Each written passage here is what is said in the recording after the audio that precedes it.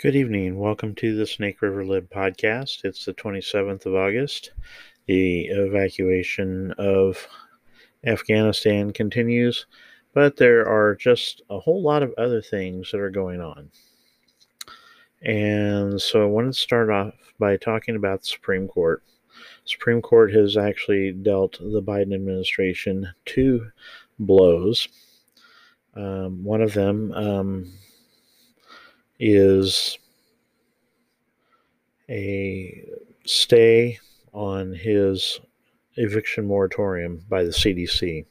They found, as expected, because if you remember, um, this turned back in June on the on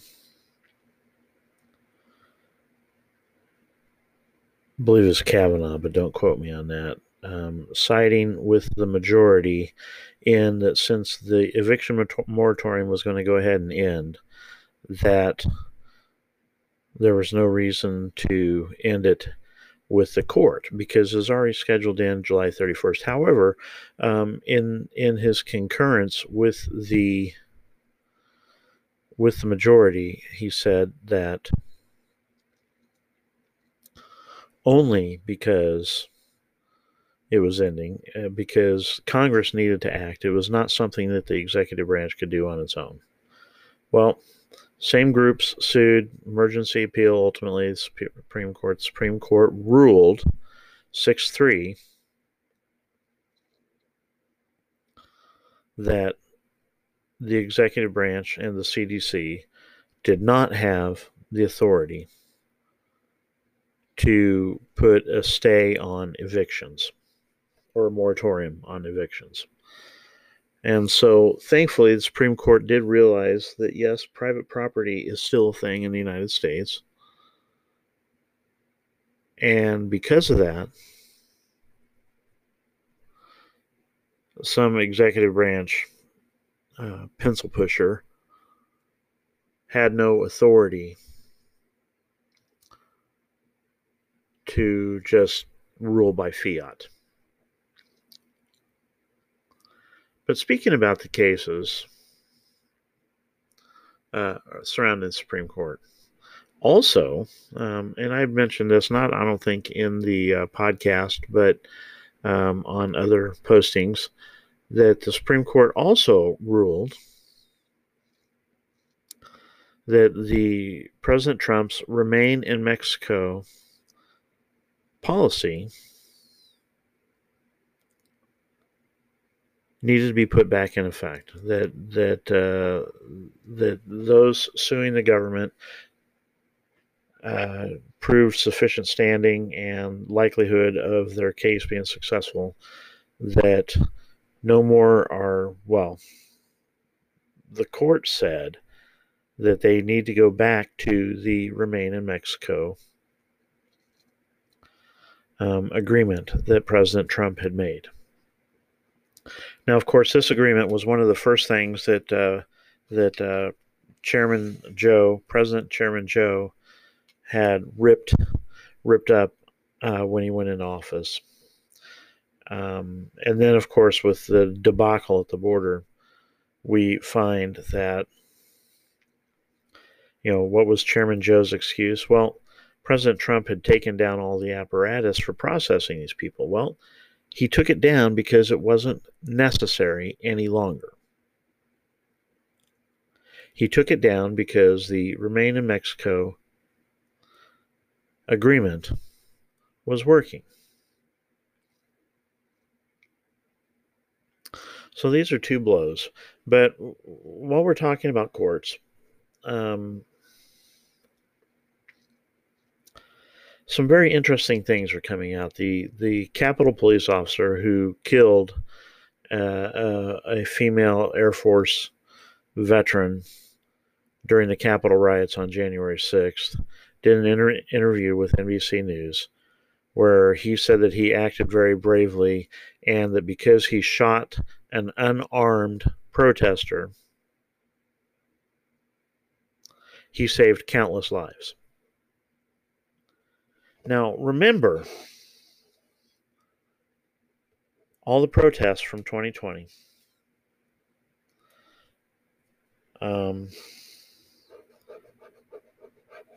Stemming actually back to, if you remember, Michael Brown in Ferguson, Missouri, Black Lives Matter kind of got its start with him.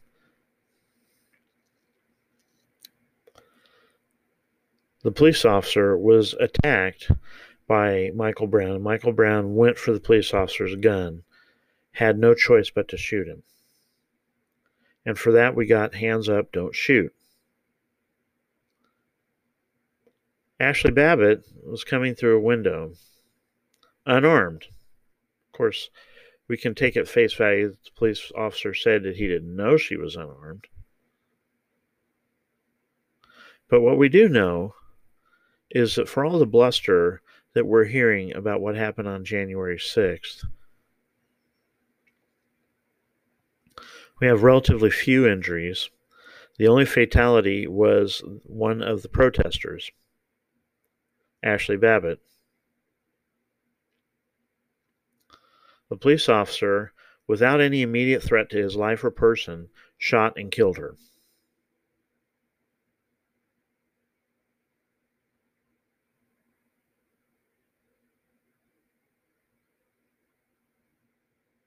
I want you to think about that for a moment. Darren Wilson was the police officer in the Ferguson event with Michael Brown. His life was being threatened by this hulking young man who was reaching for his gun.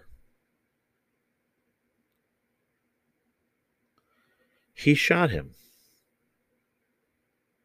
And because he shot him, we have the Black Lives Matter movement.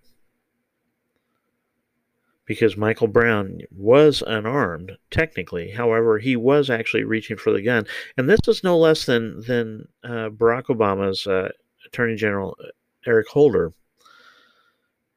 The Department of Justice did an investigation of what happened at Ferguson, and they found that Officer Wilson was justified in what he did. That this was not a case of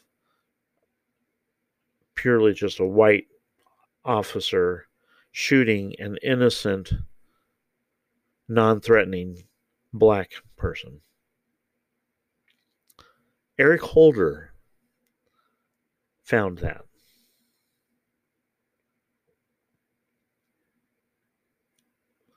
Ashley Babbitt was killed while she was not threatening this officer. And no charges filed. Not even some sort of an involuntary manslaughter charge or something like that. Completely justified.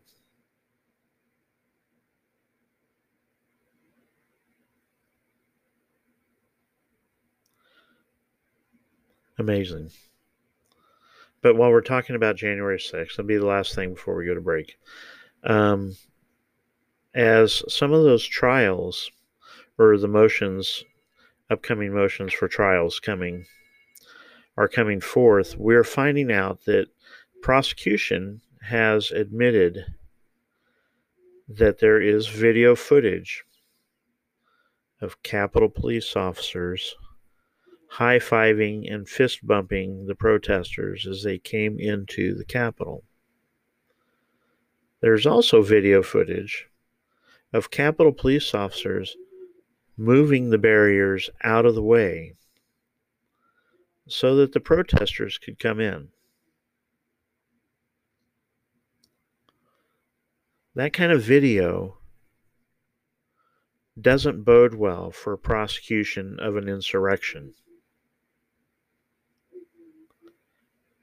Now, many of these heads of the Capitol Police Department have stated under oath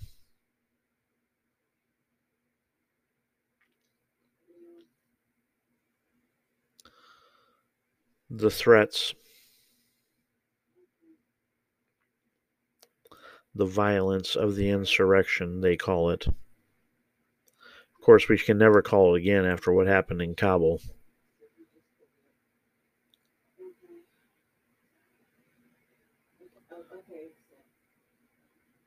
None of the people involved in the riots on January 6th are going to be charged with insurrection. None of the people are going to be charged with treason. Most likely, the worst case scenarios will be trespassing in a restricted area. And considering that some of those people have been sitting in jail with no bail for months, that's pathetic. What else is on the video footage? There are thousands and thousands of hours of cameras documenting what happened on January 6th. Why is the Capitol Police and Nancy Pelosi, the speaker who is over that, why are they holding that back? Fist bumping, high-fiving, welcoming them into the Capitol building. That's a far different picture than what the titular heads of the Capitol Police testified on. Will we ever know the truth? We don't know. And I'll be right back. And we're back. I had mentioned previously about COVID and about studies in the United States on what impact natural immunity has on COVID and the various variants that are coming through. I pointed out a study that was done in Israel where if you had been vaccinated, which Israel, by the way, countries with one of the largest percentages of its population vaccinated in the world, that you were 7 times more likely to be hospitalized with COVID if you were vaccinated compared to if you'd already had COVID. If you'd already had COVID, you were far less likely to get COVID again, or, better said, have symptoms that would require a visit to the hospital. If you're vaccinated, 7 times more likely. So my question is, why is it, and this is what makes me think that all of this is about power more than it is about the disease, the masks, the vaccine, etc., is that they flat out deny any kind of natural built immunities from someone who has had COVID before.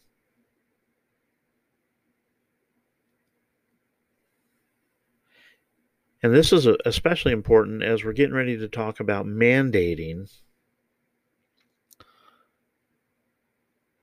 vaccines for employment, for going into, it's already happening in New York, but as soon as the feds can figure out a way that they can do it, they will. If they refuse to acknowledge that natural immunities come from having the disease,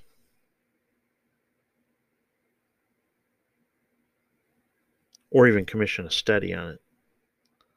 I mean, there have been studies done, by the way, in the United States, studies which have indicated that once you've had COVID, that you have actually a lot of immunities built up to future severe events with it. Those studies are minimized and squashed. Studies which indicate that children wearing masks is a travesty, also minimized. But what do we see in Portland? Now you have to wear, or Oregon, now you have to wear masks outside as well. Remember, I believe it was in Oregon where that track competitor died last spring wearing a mask while she was running. But no matter. Again, the Snake River Lib has not said that you should not wear a mask. In fact, Snake River Lib would even go a step further and say that if a private business requests that you wear a mask, that you actually do so unless you have very strong reasons why you shouldn't. And perhaps those reasons are such that maybe you need to be shopping elsewhere. A private business has a right to determine who comes in and who doesn't. The school district can say, well, we want to wear masks because we don't want to have the state breathing down our back about having in school. You know what? If all it takes is wearing masks indoors, more power to them. Not the governor. And by the way, that goes for the same for governors who say that nobody can have a mask mandate. I believe that's beyond their scope, and it's certainly beyond the scope of the federal government, with the exception of, sadly enough, mass transit trains and aircraft.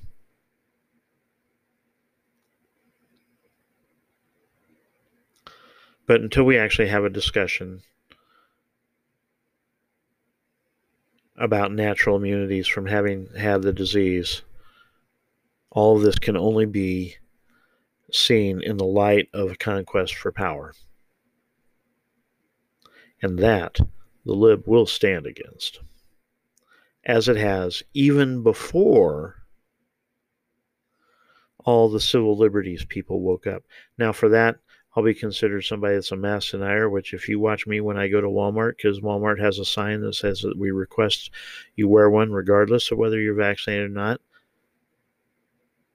The business asks that I wear one, I'm going to wear one. Period.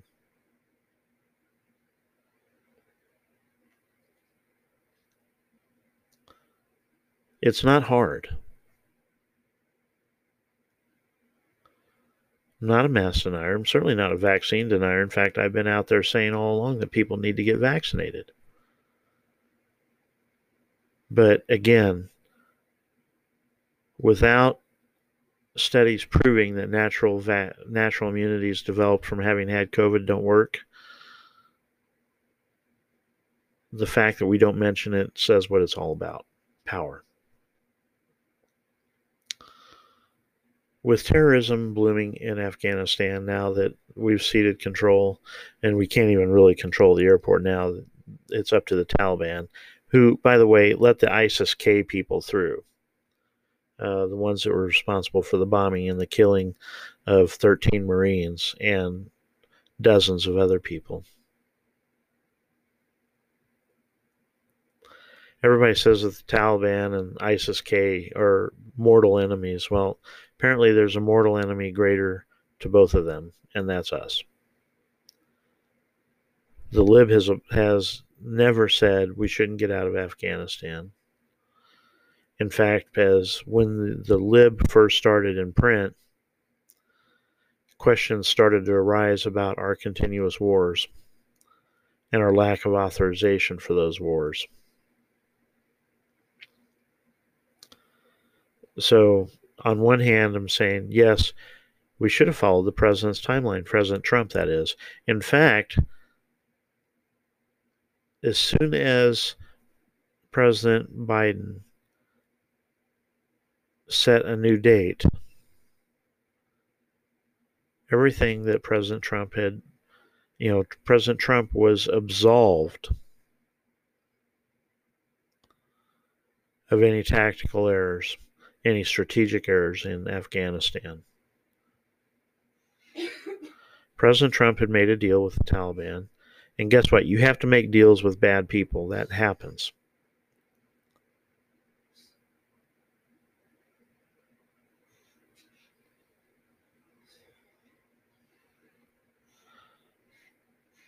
Of course, as Americans, we're always helpful, including the fact that we gave the Taliban a list of Americans that we believe are still in the country, as well as the number of people that we are hoping to get, Afghan natives that we want to get to the airport so we can evacuate them. Now, the Taliban's not stupid. They're taking passports away from Americans, and then they sit and they say, we will let anyone with an American passport through. So who knows who's actually going through with the U.S. passports?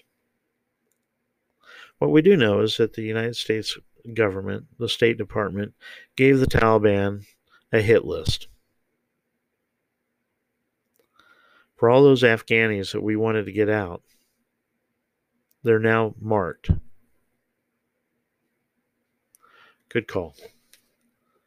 I wanted to just finish up talking a little bit. I don't want to go to a whole religious nature too much, but Jason Whitlock, I'm going to put a link in the description for the podcast. Jason Whitlock wrote an article this past week for The Blaze. Highly recommend it. It's a lot of what the political left supports is satanic. Now, I will say personally that according to my beliefs as a member of the Church of Jesus Christ of Latter-day Saints, according to doctrine, plan that Satan had when he was Lucifer had presented was that all of us would be saved. And because of that, he should receive the glory. But he wanted to take away our agency so that we had no choice in anything. Now, does that sound familiar? Because it should, because the left, for all their speech of tolerance, the left is all about no choices.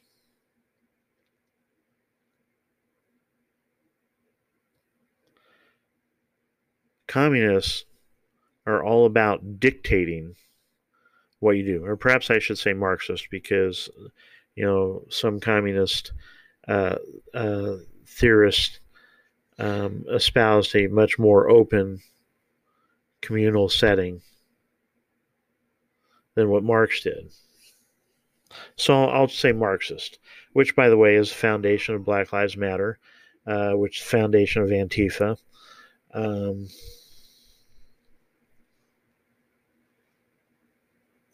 And Jason Whitlock really hits a home run talking about some of these things. I mean, for example, with Black Lives Matter, you want to talk about police shooting blacks or the incarceration of blacks. Fine. But you know what else we should talk about? We should talk about the fact that 70% of black babies are born out of wedlock. And that's after, by the way, 50% of black pregnancies end in abortion. So 70% of black pregnancies that end up with a birth are born with no father in the home. And we're told that it's racist to see that and say that's a problem. That's a cultural thing, they say. It's a bad cultural thing, and it's not historical. During the height of Jim Crow, during the height of discrimination, during the height of the Klan,